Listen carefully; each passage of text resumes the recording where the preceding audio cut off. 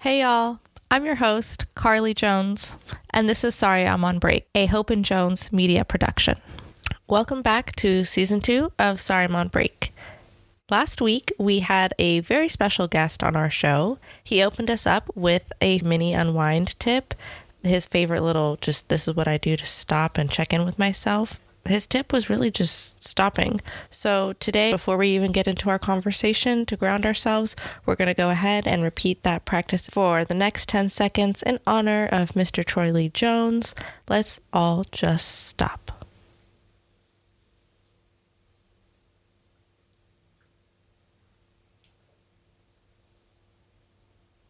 Okay, so again, that was more than 10 seconds, but those just feel so amazing. So I hope for the past week, everybody has been practicing stopping for 10 seconds intermittently throughout their day so that at the end of the day, there's like at least an hour of having stopped throughout your day for yourself. But if you haven't listened to last week's episode, I highly, highly recommend stopping right now, going back to the episode 3, and listening to that before you come back and listen to this episode, because the two episodes together, they're a bundle and they're intended to complement each other, but, use your free will. It'll still be a great experience no matter what. So tune in however you like. Our VIP guest from last week is back again. He is moving away from his relationship to addiction and recovery and more into his relationship with fatherhood. Honestly, the man needs no introduction. He does a beautiful job of opening the show all on his own too. I had a whole different thing scripted out, but my dad just kind of took it away by naturally talking about us. So here's a peek into Mr. Jones's life. I'm talking to my daughter. She just completed and edited and published her first book. It's called They Don't Love You Like I Love You. Wow. And I am being interviewed because she has a podcast. You must be proud of her. I'm so proud of her. And on top of that, she just recently won the Congresswoman Jacqueline Spear, the survivor from the Jonestown Massacre. Right, I know who she is. She won the Woman of Courage Award about a month ago. Wow. Only 3 women won that, and she was one of them. And honestly, listen to that. Who doesn't love to hear their guardian or parent brag about them, right? Speaking as a 20-something-year-old who was raised not to use terms like always and never because they're fighting words, I'll go ahead and unashamedly let it be known that you are never too grown to hear your guardian or your parent brag about how proud they are of you. Okay, I'm willing to fight on that. No cap. And I'm not even sure, honestly, if I'm using that term right, because it's like a new age term, but there you go. I'm standing by it. So, there's this stereotype about Black fathers and brown fathers, and especially the Black and brown fathers who aren't married to, or at least monogamously committed to, the mother of their kids. We all know the stereotype. The caricature, the villainous character who, quote, walks out on his family and never looks back, quote. The one who, quote, has so many kids you can't even keep track, quote. That, quote, absent parent, unquote, okay, who you try not to mention. Well, it's not like those figurative tropes don't actually exist in real life. I don't want to act like that just doesn't actually happen and that's not a real and valid experience. But in my real life experience, there are a ton of historically rooted and intentionally planned things that contribute to nuclear families being physically, geographically, emotionally, financially, or otherwise distant or estranged from one another. Just off the top of my head, I'm going to name slavery as one of the main contributing factors, regardless of where your ancestry fell on that fight historically. But despite those nasty bastard-like stereotypes and the real-life experiences of some out there, I haven't ever met like a deadbeat, only sperm donor father who just like straight up just doesn't ever care about his kids. It's really hard to be something you don't know how to be. In regards to fathering, if you don't have a good male role model, you can only parent from your experience and what you've been taught, which could be extremely inadequate. And you see that. And sometimes seeing that inadequacy and self-determining that you are inadequate to be a father, it's enough to make a person want to run away from the responsibility altogether. But here's the thing about parenting. It's a real forever thing. And speaking as an adult child of two parents, in my eyes, one of the things that makes Troy a fantastic, world-class, top-tier father is that he's determined to break generational curses. My dad had his first daughter when he was 19 years old. He grew up geographically separate from his father and was the eldest consistent male figure in his childhood home amongst his brothers. So he was essentially already a father and father figure for others before he had even learned or been shown how to be a father or what that means. You can't be something that you weren't taught to be or is not being modeled to you. You don't know how to do what was never been shown. So in regards to parenting, the lack of information kind of prevents you from having more opportunity, and education. That knowledge is void, and so you can't advance too much beyond where you are because you don't have the directions, and it takes a lot of information, intelligence, wisdom, vision, foresight. It takes all of these important ingredients. Without having the directions, Troy had to first learn that parenting required ingredients before he could ever even start learning which ingredients he needed or how to get enough so that he could share them with his kids. As he stepped further and further into his role as a father, Troy knew he wanted our upbringing to be different, at least in some respects, from his own. And what he lacked in providing financially, he made up by teaching us difficult life lessons and by creating a world for us that he never had for himself. I spend more time explaining, sometimes why. Which is huge. Taking the time to explain why things are going on in the world, why some people react to you or your kid different from others, and why stories from your family history are important building blocks to understanding identity. That's everything. Why is a question searching for an answer. Why is the most fundamental and central question in the field of education. It's the most fundamental and central question to our existential existence, if you really think about it. Why is the source of conversation, the source of information, the source of change and discovery and innovation? Why is connection? And answering the whys of the world is a small step that has such monumental impact in comparison to the time that's lost from having to explain. When you make space for someone to ask why, you encourage them to speak. You give them permission to use their voice. I gave you guys a voice. I didn't have a voice growing up. We were raised at a different time, and so I wasn't allowed to question authority.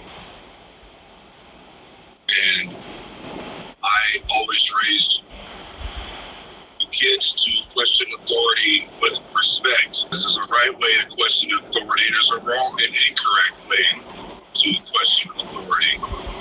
And historically in our culture, because of slavery and oppression, things of that nature, we were given and allotted the opportunity to defend our position without severe consequences. And I think that in a lot of ways that still exists today. The fear of using one's voice is one that is historically rooted in communities of color.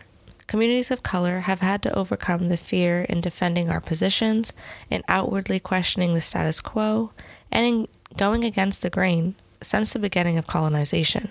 It's not an irrational fear. We have seen, and we collectively continue to see, the real-life consequences of what can happen to Black and brown folks. We've seen how quickly we can be demonized as unsafe. The real-life, 9-minute, 29-second long, shot in broad daylight, viral YouTube videos show us the potential consequences damn near every year. So clearly, we're not wrong for still being fearful, but it's having that fear and teaching your children to use their voices anyway that makes Troy a father who, despite having not been traditionally present, has an undeniably positive influence on his offspring regardless.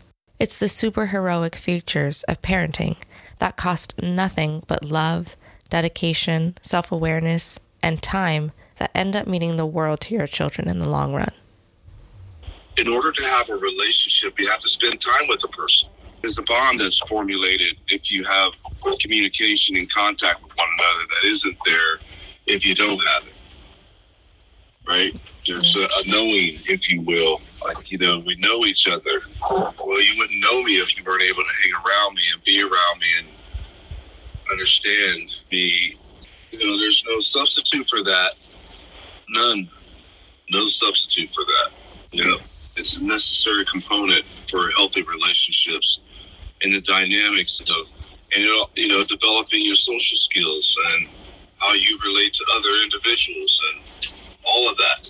It all plays its part. It's all got a piece. It's all part of that equation. And that's one of the biggest keys to having a deep, authentic, healthy, and mutually beneficial parent-child relationship. Spending the time to get to know the whys about one another. If time is the thing that life is made up of, then understanding is what keeps us together for the duration. In our family, we value the process of just genuinely getting to know one another. I have 3 sisters, a brother, a gang of powerful nieces, a nephew, and cousins that I consider my extended siblings. That's not even considering my aunties, my uncles, my great aunts, my great uncles, grandpas, grandmas, etc. The Jones family is huge. So we've learned to measure the success of the parent-child relationship by the investment spent in understanding the whys behind each other's ambitions, fears, conflicts, and first heartbreaks. We've had a lot of time to work out some of those idiosyncrasies, and to become familiar with one another and to pick up on the nonverbal cues and things of that nature, Yes. Better understand and respect some of the whys. Yeah. Yes, I agree. So I think that because we've had that connection all of your lives, that the maturation process, the growth process has been a smoother transition, not devoid of problems or hiccups. No one's life is, but more continuity, and fortunately for us, we were able to have that. Absolutely. In spite of our families being separated in a lot of ways, Mm-hmm. Well, and I also think that's common of a lot of families, but again, I think it's unique to minority families of color that have been geographically separated either by colonization, slavery, imprisonment, etc., capitalism, etc. And so finding ways to make it work. And here's the real kicker. Once you devote the time to start learning the whys behind certain behaviors, actions, and emotions of your child or parent, you will be shocked by what you see. Because here's the thing, spoiler alert, what you're going to be very quickly seeing is how many similarities you actually share. Our emotions are a lot alike. We react similar to various things that trigger us. And again, that's about modeling, right? That's what I showed you. That's what happens. You pick up on those things from your family members. And the thing about it, as a parent, you're not even aware that that's happening so much. Especially as a young father, or a father who didn't grow up with daily examples of how to be a dad.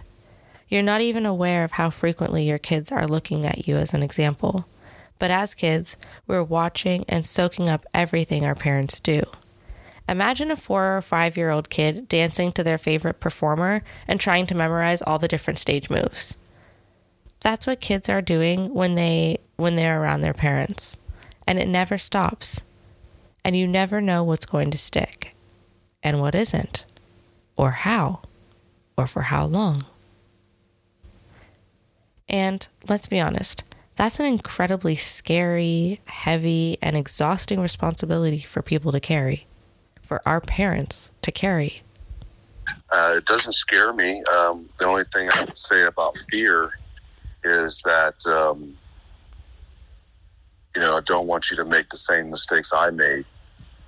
That would be the fear part. Just, I don't want you to, because I don't want you to suffer the consequences of the actions that I had to suffer. Mm-hmm. That's really what it comes down to. Okay. So in all honesty, I'm not even a parent. I am only really a parent to my fur baby, Mackenzie, which is still definitely a responsibility in and of itself. But let's be honest, it's not the same as raising a human adult person.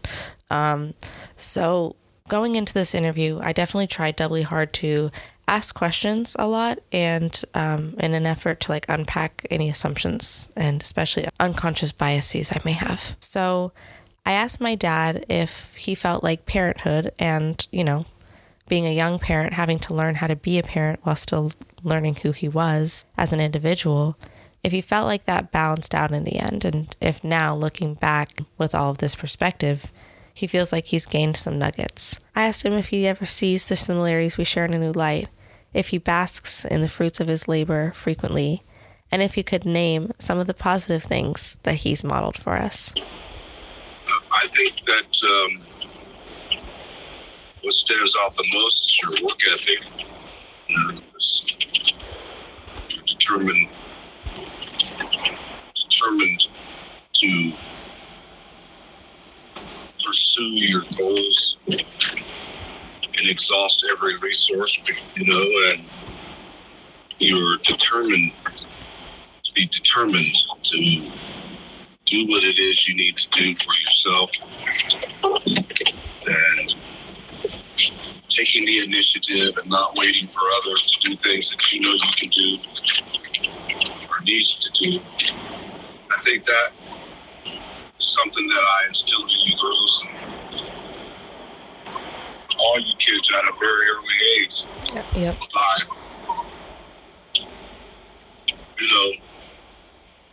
modeling it to you at times, and other times just communicating that this is my expectations, and not only do I have those for myself, but I have them for you too. I listened to a podcast the other day about strong-willed women. Don't tell a strong-willed woman that it can't be done. The reply will be, just hasn't been figured out yet. Right? Mm-hmm. Not that it can't be done. Yeah. It just hasn't been figured out yet. So, if that's not a testament to the power and impact of the fatherhood relationship, I don't know what else is. If y'all could hear the amount of gems that were left on the cutting floor from these conversations, just know that you would be knocked off your feet. But also, please take comfort in the fact that Troy will absolutely be back. He's my dad, so he's definitely coming back. We still have so much to cover. But, as the therapists say, this concludes our time together for the day. I just want to wrap us out with a quick stopping exercise inspired from our VIP guest, the one and only TJ. Y'all ready? Let's stop for 10 seconds. Go.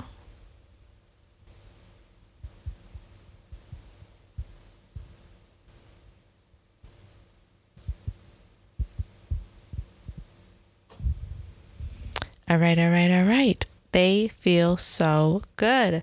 Thank you all for tuning in. Thank you for taking your break with us again. If you want to read or support They Don't Love You Like I Love You, it's available for purchase on hopeandjonesmedia.com or at target.com or barnesandnoble.com or Amazon, all these different places. Google it, you'll find it, add our names.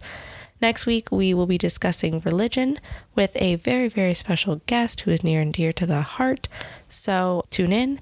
And as a gift, I'm going to officially close out this episode with some laughter from me and my dad in hopes that it brings you at least half as much joy as it brings me. Because you know what? Hashtag Black Boy Joy. All right. And we out.